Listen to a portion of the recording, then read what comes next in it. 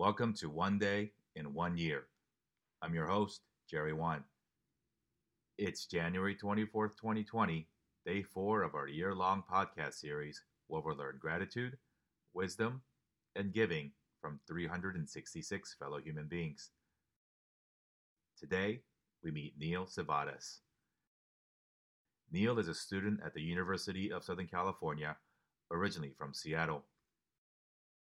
Neil and I met in the spring of 2019 when he connected with me on LinkedIn to chat about his upcoming internship at VaynerMedia. I truly enjoy my conversations with Neil. Every time we talk, I learn so much and leave a little more inspired. He's been always supportive of my creative endeavors, and I am so grateful and excited to share with you all his story today. What I'm most grateful for.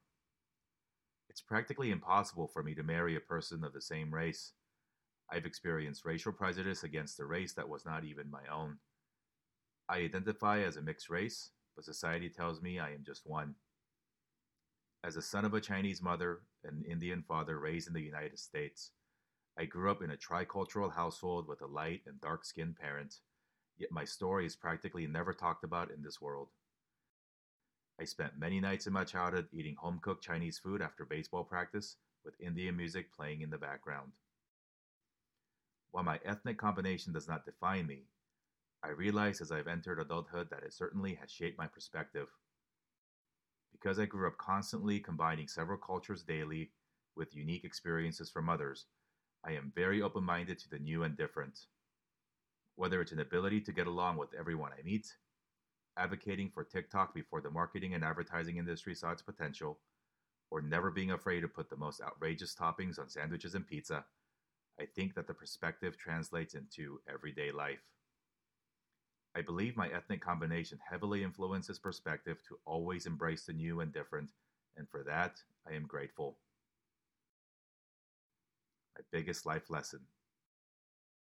Always embrace the new and different.